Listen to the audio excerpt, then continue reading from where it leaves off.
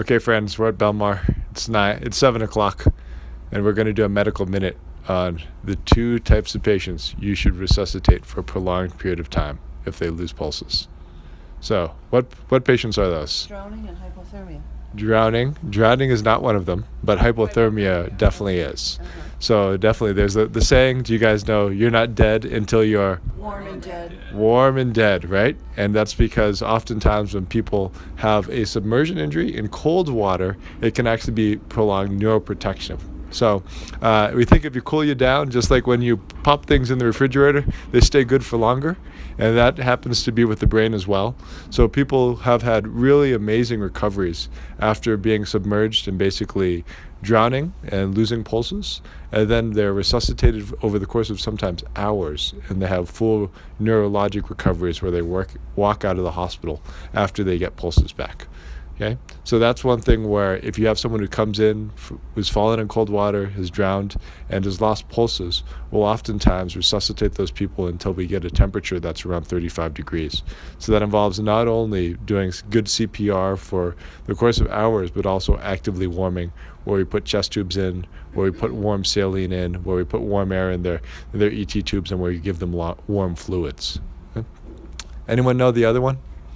No? Well, this happens more in the summertime, okay? More when we get bad storms. And it's lightning strikes. You got it. So lightning oftentimes, if you get a direct strike for lightning, you'll lose pulses, people will code, and the heart is pretty much stunned. And we find that if we resuscitate those people for longer, oftentimes we give their heart good circulation, that the heart actually comes back well.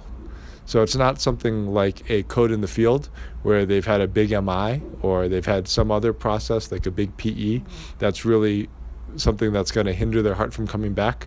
This is more a stunning of the myocardium. So with those people, we resuscitate them for much longer as well. Okay?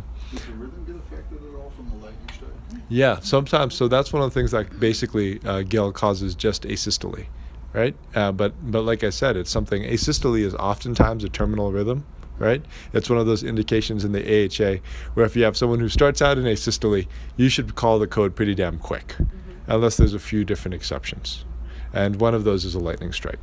Can it also cause, fatal rhythms like VTAC? Yeah, VTAC. Usually, AEDs are helpful with those, right? Yep. I thought usually they were in those kinds of rhythms versus an asystole. Yeah, and they can be. They can be in a VTAC or VFib. Yeah, that type of electrical jolt definitely screws a lot of things up. But the bottom line is those are two patient populations that you should not call your codes early.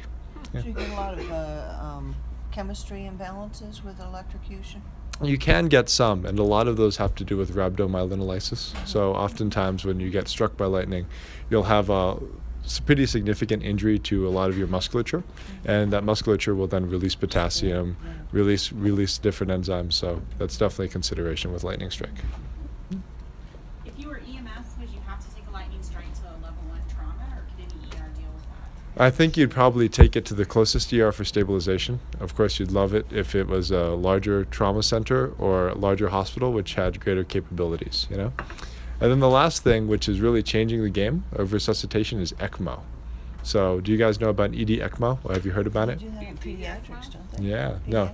In pediatrics they do, but really in all patient populations. So there's actually a hospital in San Diego, which is Sharps Memorial Hospital, which has been pioneering ED ECMO, where we have people who have coded and they're undergoing normal ACLS, and if they do not regain pulses, they actually will bring down an ECMO team and put people on ECMO.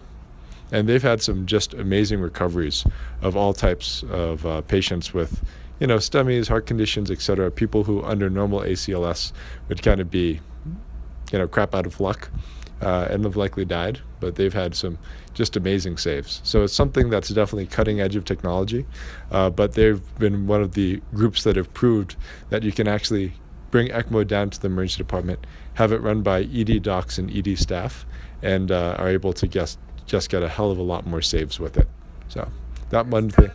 A lot of protocol involved in that, and I would assume that the cost is significant.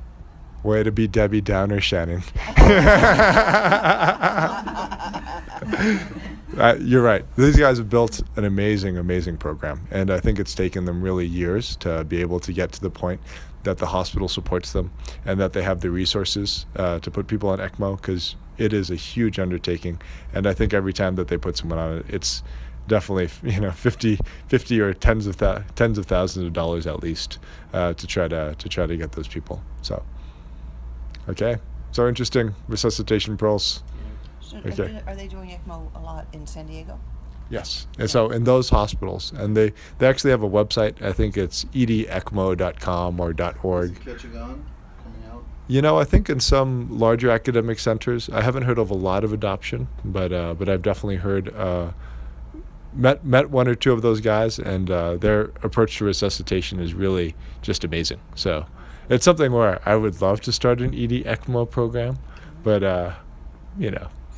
I'm in my second year here. Okay, friends. Okay, any other questions? No? Okay, cool. Thank you.